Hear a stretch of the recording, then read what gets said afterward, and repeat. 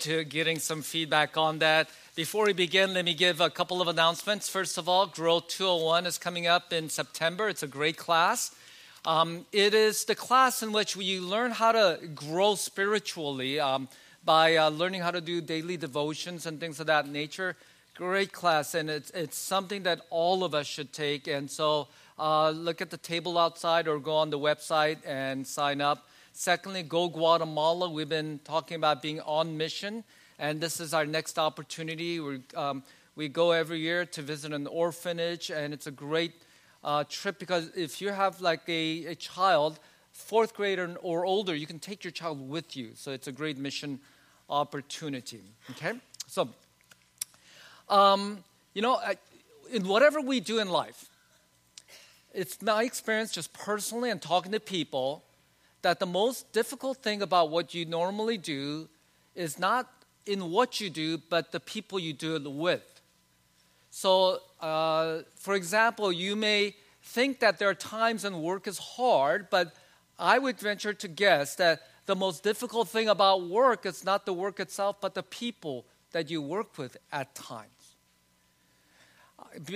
Having kids is wonderful, and in fact, you've dreamt of having a full family with many kids until you had kids. And you realize kids can drive you nuts at times. You wanted to get married, and you finally found the person of your dreams, and it's wonderful for most of the times until the person that you've married really drive your patience. The church you thought was a safe place. It's a place where the children of God come together and all that which embodies the gospel should be here. But unfortunately, it is at the church and in fact doing ministry or doing missions work that you often find pain. In a place where you're supposed to find acceptance and camaraderie and encouragement is oftentimes a place you experience rejection and discouragement. You know, each one of us can probably point to a time, if you think about it, a moment, even in the church, even when you're doing ministry, where you were deeply hurt. You were deeply disappointed by someone at the church. And you think that church should be a different place and under the umbrella of the gospel that our experiences should be more generous, but it's not.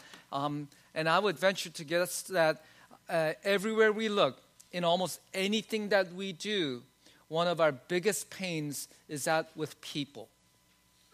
It's relational conflicts that really hurt us. I have good news for you. We're in the book of Acts.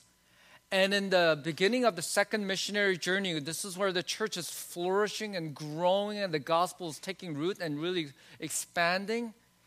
In the midst of all of that, we have two of the greatest heroes in the New Testament, Paul and Barnabas, engaged not in missionary work, but while they are engaged in missionary work, really the topic that surfaces is relational conflict.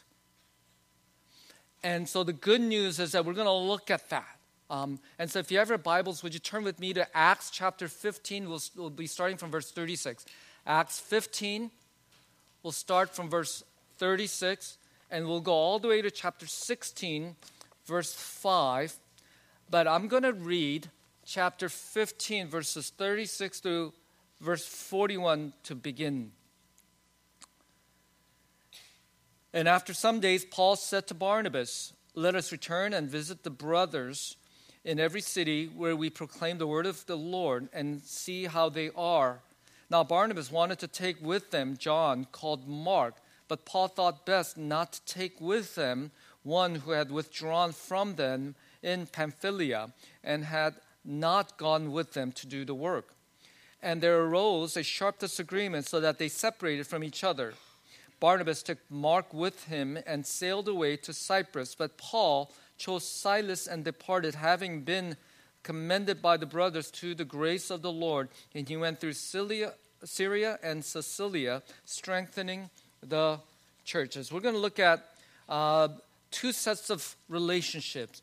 The separation of Paul and Barnabas and the meeting of Paul and Timothy. And then we're going to look at some implications or some lessons from it. Well, let's look at, first of all, the separation of Paul and Barnabas. We begin in chapter 15, verse 36. And the background is that Paul and Barnabas, they were partners, they were co-pastors, they were fellow missionaries. They had come back from a missionary journey throughout parts of Turkey. Great fruit. Many Gentiles came to know Jesus Christ as well as Jews. A lot of persecution, but at the same time, much fruit. They came back home. They went to Jerusalem to talk to the mother church and found a verdict was handed down. Yes, Gentiles are welcomed into the church. Let's just make sure we're unified and edifying for one another. So they come back to their home church, a church at Antioch. Okay, so these two missionary pastors, church planters, friends, are back in their home church, and Paul says, let's go back to the churches that we've started. Let's go back to see how they're doing, and let's go and encourage them. And Barnabas, being the kind of person he is, said, let's take John with us. John Mark, that's his name. Let's take John with us. The problem is this. In chapter 13, or in the first missionary journey, John Mark did go with Paul and Barnabas. They were in the first leg of the trip. They were in Cyprus. But from Cyprus, he decided for whatever reason, John Mark could not go on to the rest of the trip, which is a 3-year trip. So John Mark bailed on them. And so Paul and Barnabas go ahead without John Mark. Now, on the second missionary journey, Paul says, let's go back. Barnabas says, sure, let's go back, but let's take John Mark with us. Okay? So before the missionary journey even begins, the first missionary journey begins with the Holy Spirit telling the church, go, set apart for me Paul and Barnabas. There was fasting and prayer, a spirit of unity. The second missionary journey begins before they even start with a conflict on who's going to be on the team. The second missionary journey begins with a relational conflict between two spiritual giants of the church. This is the kind of person Barnabas was. He was a generous person. If you don't know, Barnabas' real name isn't Barnabas. It is, any of you know? Barnabas' real name is Joseph. So his parents raised Barnabas saying, hey, Joe, come here. Joseph, have you had dinner? But his friends, after they got to know him, he was such an encourager that people began to call him Barnabas, or son of encouragement, or Mr. Encourager. So when his friends saw him, hey, there's Mr. Encourager, Barnabas, come. In Acts chapter 4, when the church begins, Barnabas was such an encouraging, self-sacrificial individual that he sold some of his real estate and donated to the church so that the church can help those in need. In chapter 9, when Saul, who was an enemy of the church, dramatically came to know Jesus Christ, and he began to really share his testimony that Jesus is the Messiah. But the problem was that because Paul had such a negative reputation among the church, people were afraid of him. But in Acts chapter 9, verse 27, we are told that, but Barnabas took Paul and brought him to the apostles and declared to them how on the road he had seen the Lord and spoke to them, and how at Damascus he had preached boldly in the name of Jesus. Paul was an enemy of Christ, had come to know the Lord. The church was still afraid of him, but it was Barnabas, the encourager, sacrificed a little bit of his reputation, risked himself a little bit by saying, no, come on, Barnabas, to the church, we need to trust this man. In chapter 11, verse 25, when the church at Antioch had started growing, the church at Jerusalem sent Barnabas, Mr. Encourager, pastor, go teach them, pastor them. Barnabas had been at this church for a little while, and he realized, hey, I need a co-pastor. And he goes, and guess whom he brings? He brings Paul with him, saying, come, be my co-pastor at this church. And so when the church at Antioch says, set apart for me Barnabas and Paul, a pair, one an encourager, Barnabas.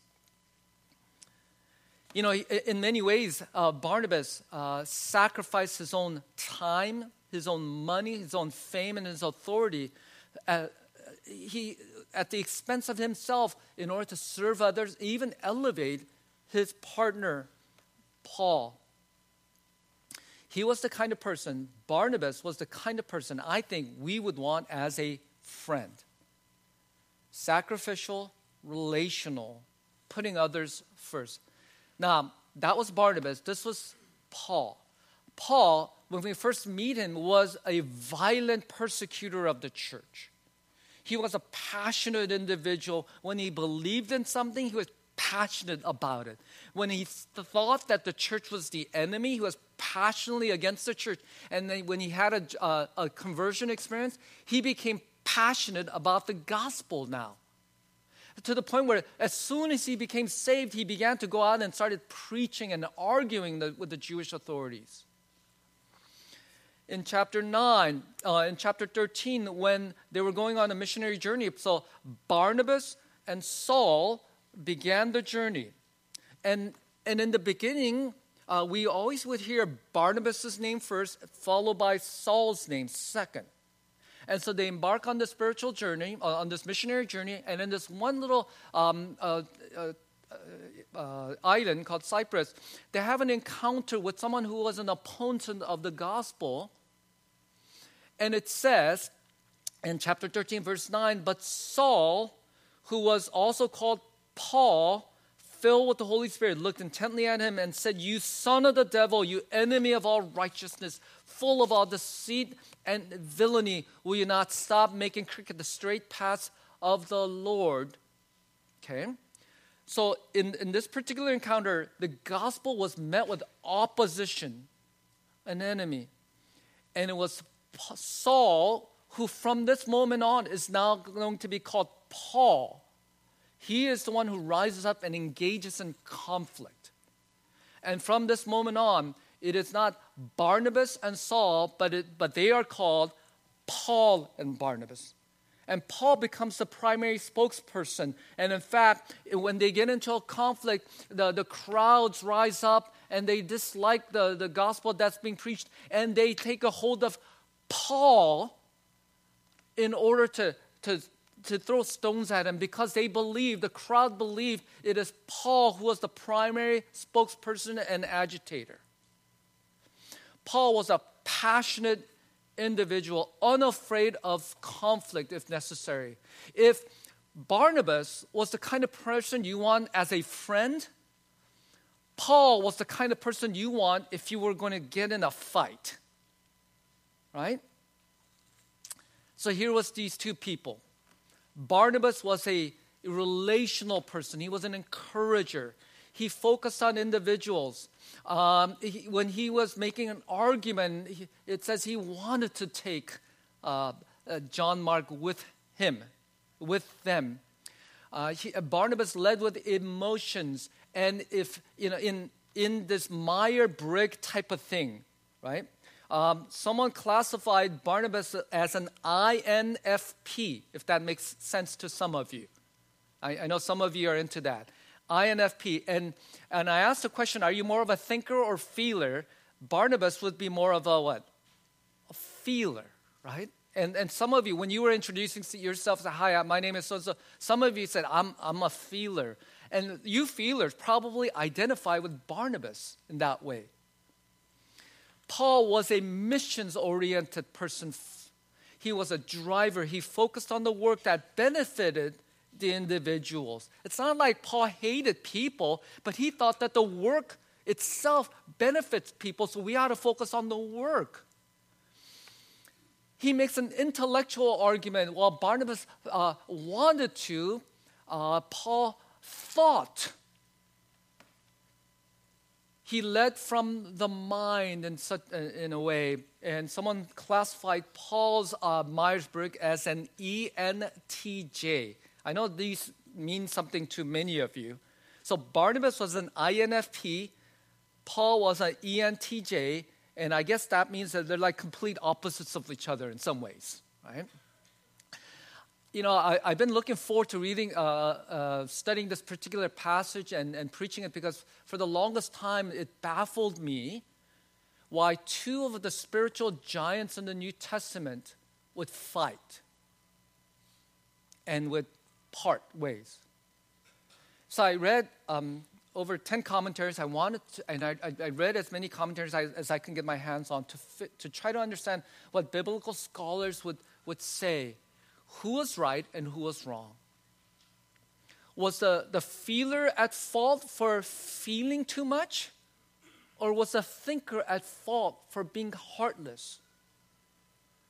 And my conclusion after having read all these so-called biblical experts is that there's not a consensus. In fact, none of the commentators would say either Barnabas or Paul was right or wrong. They left it in this ambiguous place where we're not quite sure. Was Barnabas at fault for being too emotional and risking the mission by giving John a second chance, or was Paul at fault for being too mission-focused and forgetting that the mission is ultimately about people? I don't know where you fall in this. If you had to make a judgment, if you ever got into a situation where as a feeler you say, no, we got to be people first, even if we're late. We have to focus on the person, how they're feeling at the moment. Or if you're the kind of person who says, no, we got to get there on time. We got to get the work done, which is more important. This is what happens. Verse 39. The disagreement apparently intensified to the point in chapter 15, verse 39, and there arose a sharp disagreement. And I would have liked to have said that in the original Greek, that the sharp disagreement meant they agreed to disagree. But that's not what it means. Because sometimes we like to paint the scripture in such a way that's politically correct.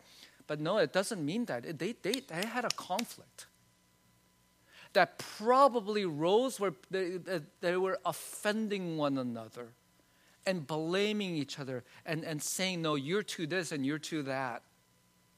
And there arose a sharp disagreement so that they separated from each other.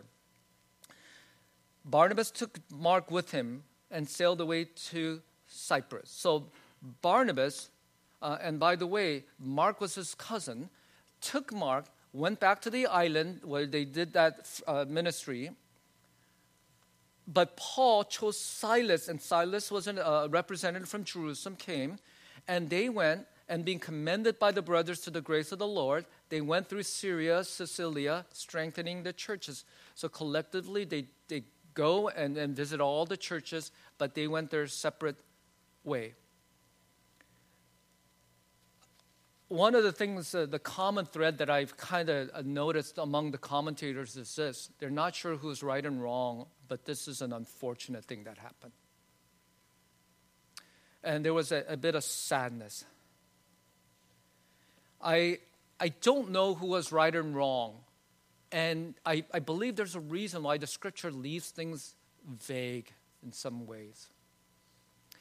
But I do know this, that perhaps it was, they were both right and wrong, in that they were right in having the opinions that they had from the personalities that they had, but they were wrong in allowing it to rise to a level of sharp disagreement. That perhaps it was not wrong for them to disagree or even to have gone their own way, but perhaps their fault is allowing it to become the kind of conflict in which we read about and saying, did it have to go that far to that end?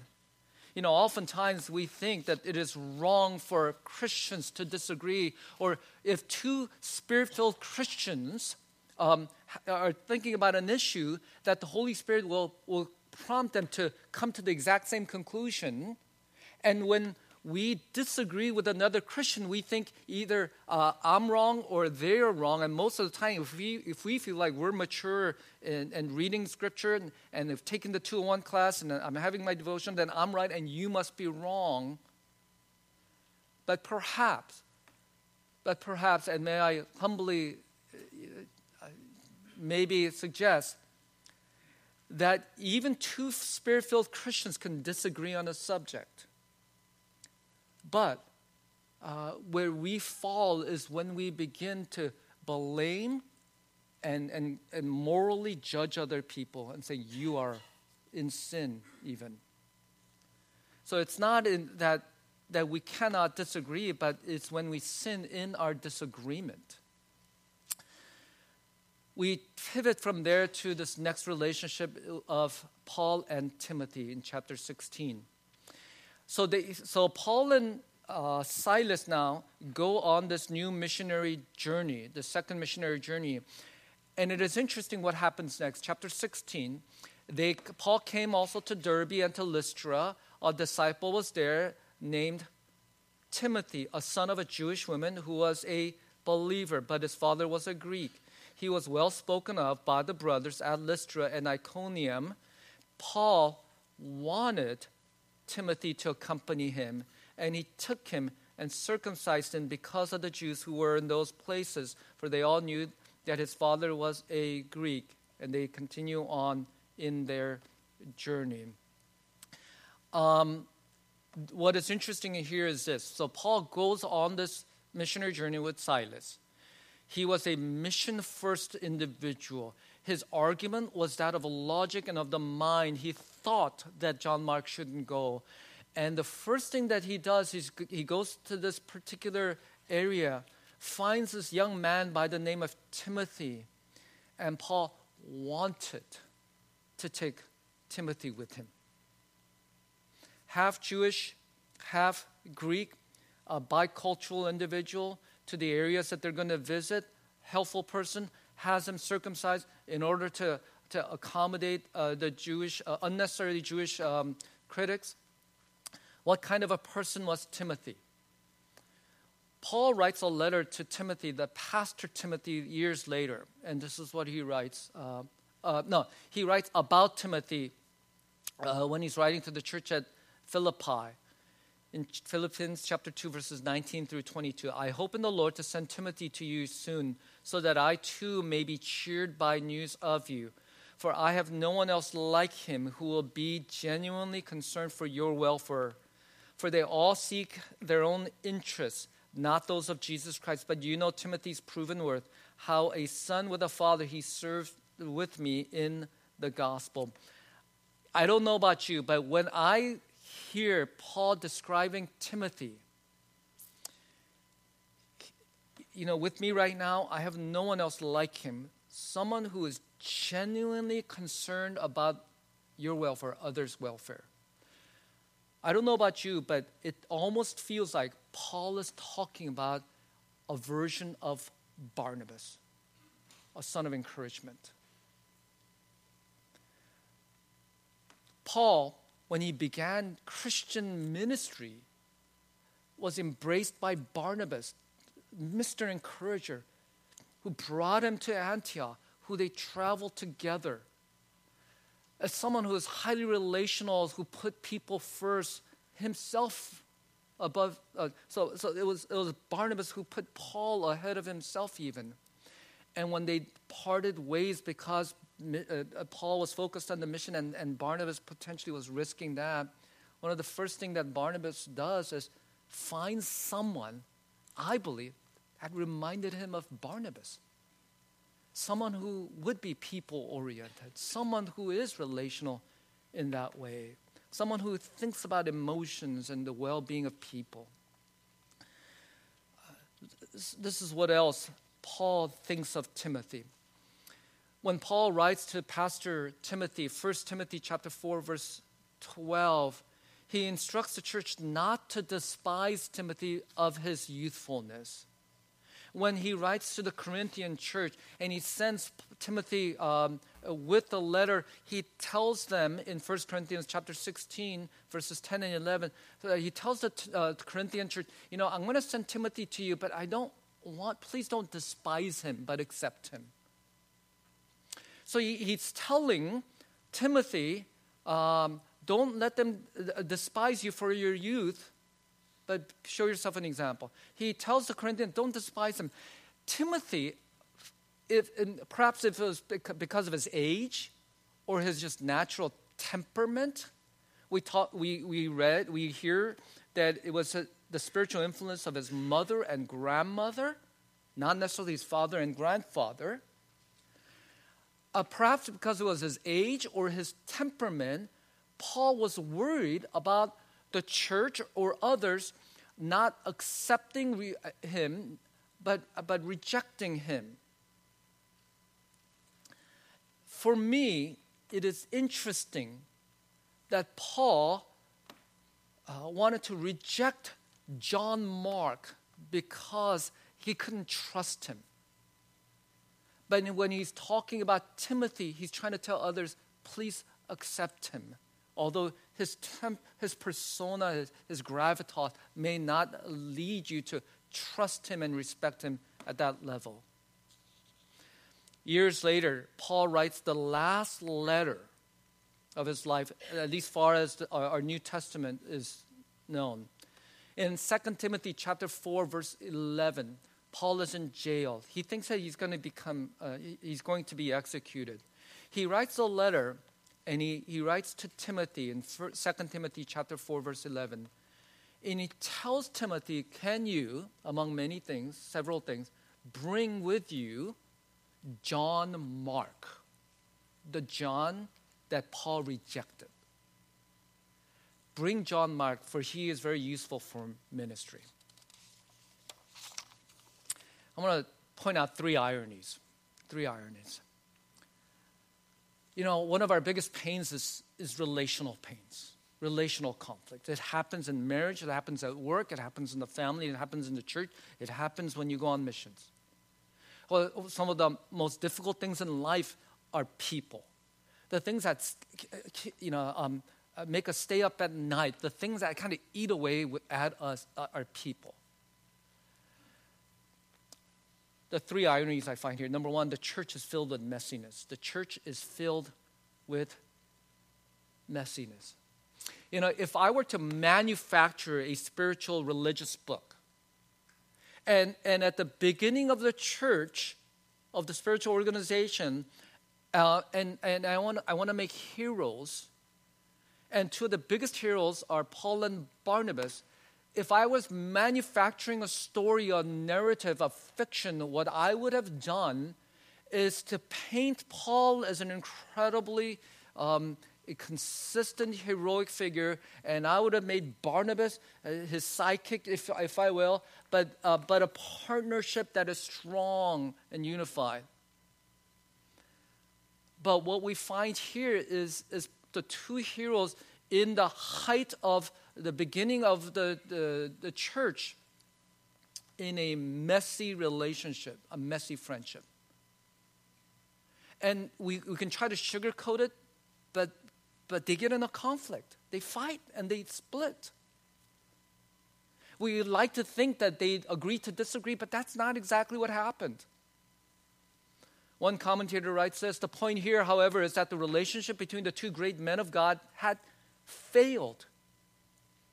Nowhere in the account does it say that the two prayed and that it seemed good to them and the Holy Spirit for Mark to remain, or for the two of them to double their ministry by going in different directions. The omission of a harmonious conclusion indicates the unstated but undeniable failure of two of the greatest souls the church has ever known. I'll tell you why this is encouraging for me, to know that Paul and Barnabas failed. And I'll have more, but the reason it encourages me is this, that the Bible must be true. They're not trying to make things up. The Bible is an account of real people doing real things, and that includes getting in conflict. The second irony is this, that God works in spite and through our flaws. That God works in spite and through our flaws. I don't believe, and nowhere are there evidences that God was pleased that Paul and Barnabas had a conflict. I don't think the Holy Spirit was saying to Paul, oh, you should tell Barnabas that he's an idiot. I believe that the Holy Spirit was grieved at the sharp conflict. Barnabas, though, took John Mark and completed their part of the mission. Paul formed a second team with Silas and later on added Timothy, and they did the other portions of the work. The original plan for Paul and Barnabas was go backtrack all the churches that they started to strengthen and encourage them. But now what happens is, because of the conflict, there are two teams that form. And collectively, the two do more work than the one team could have ever done alone. As for John Mark, the one that Paul rejected, by the way, if you didn't know, that when you read the New Testament, the first book of the New Testament is the Gospel of what? Matthew. The second is the Gospel of Mark. This is that Mark, the one Paul rejected. That by the encouragement of Barnabas, he redeems himself and becomes this man of God that even Paul recognizes and says, hey, he's useful to me. But in the midst of all of it, we realize that people have flaws. As one commentator writes, Christians walk with a limp, that we all have flaws. When I do premarital counseling, one of the first sessions that I have is on the topic of uniqueness. I have the couples read a chapter out of a Norman Wright book. And Norman Wright talks about uniquenesses and differences. And he says this, oftentimes couples, when they get together, when a man and woman begin to date, they're attracted by their differences. She loves to talk and he likes to remain silent. Things of that nature, And they're attracted by those differences. But he says that in marriage, as time goes on, those differences become points of contention. And instead of saying, you're different, so in the beginning it was like, oh, I like how you are, it's so different from me. It becomes, what's wrong with you? And Dr. Wright is saying that those differences become points of contention where we begin to say, not only are we different, but you're wrong. And the thing that he's trying to get at the young couples is this. You have to train your mind in the beginning not to make moral judgments at the differences, but to say we're just different. I mean, it could be that they're wrong or you're wrong. But in the beginning, we got to say we're just different. The problem isn't that Christians disagree. In fact, I think Christians can disagree even when we are filled with the one Holy Spirit. If the ministry needs a friend, we need someone like Barnabas to go around, hey, how are you doing? Let me spend time with you. No, how are you really doing? And we need Paul's like, what are you doing? Come on, Barnabas, we got to get in a fight. And do you recognize that oftentimes, and even in this missionary journey, there was a time when that team needed to fight, and there was a time that the team needed to bond.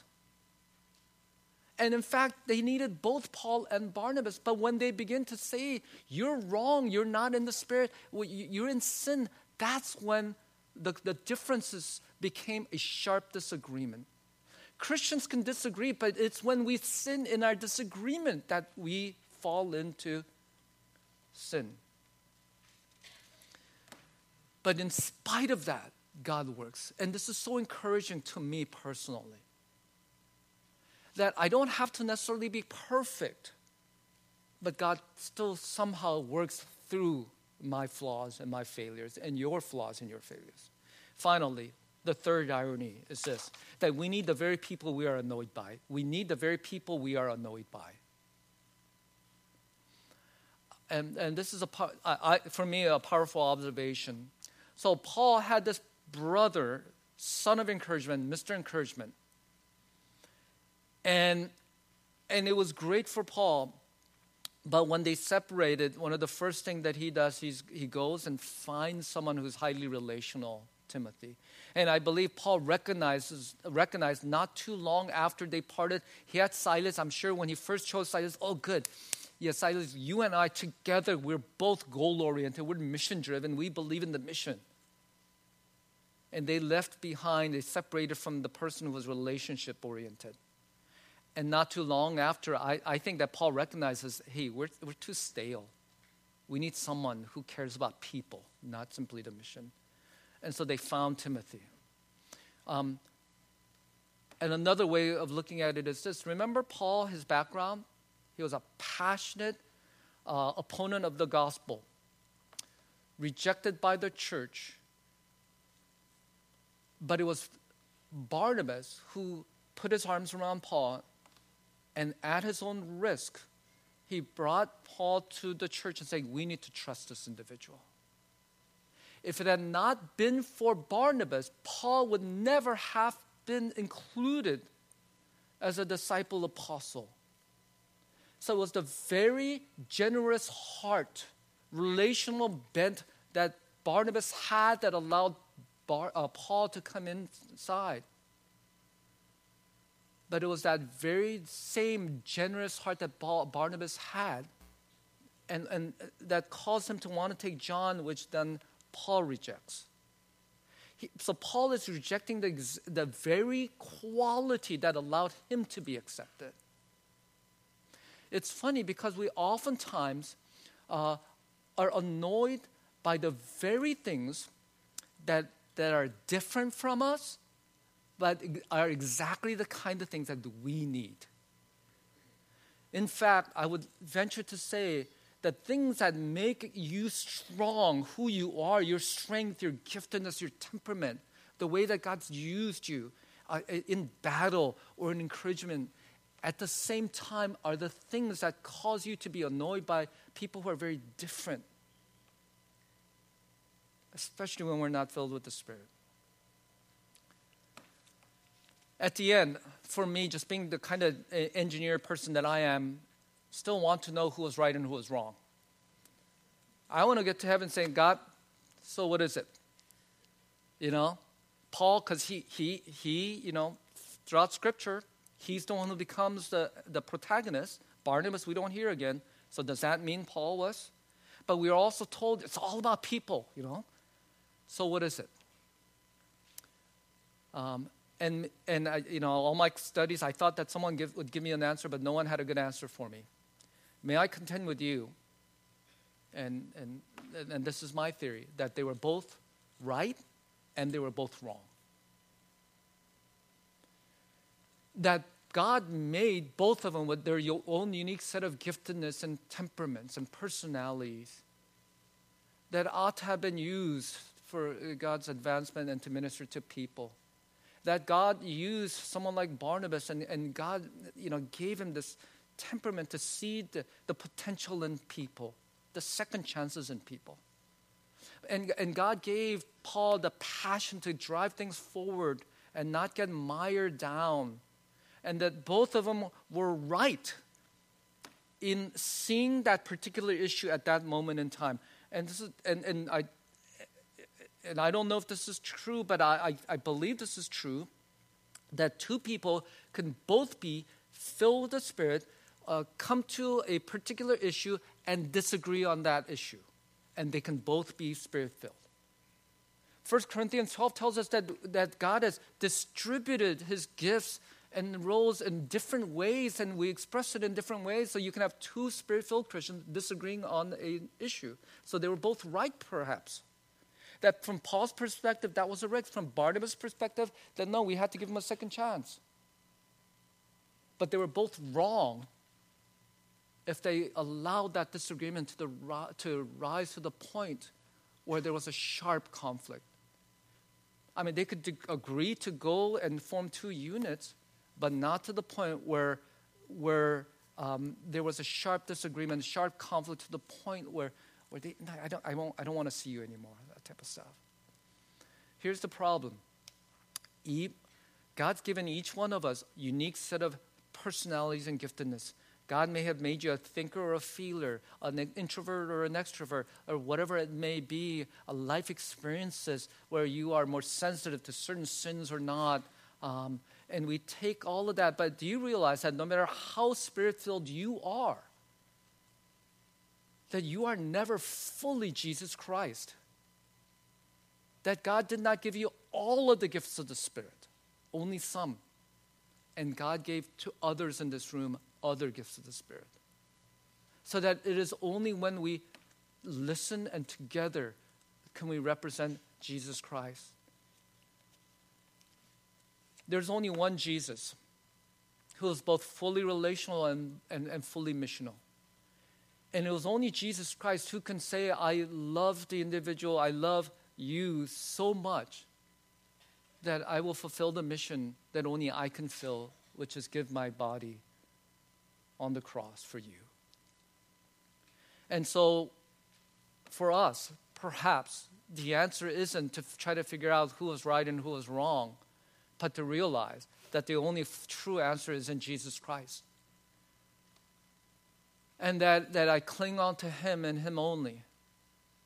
And I humbly come before Him and realize that it's only in Christ who works not only through me, but in others who sometimes feel radically different from me.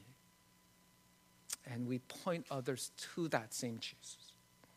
Would you bow your heads with me? Lord Jesus, I thank you for your grace.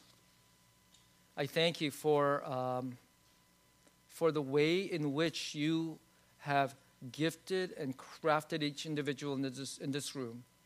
May we feel free about the fact that we are different from each other. But may we continue to pursue you because we realize that we are incomplete in who we are as well, Lord. We thank you. In the name of our Lord Jesus, we pray. Amen.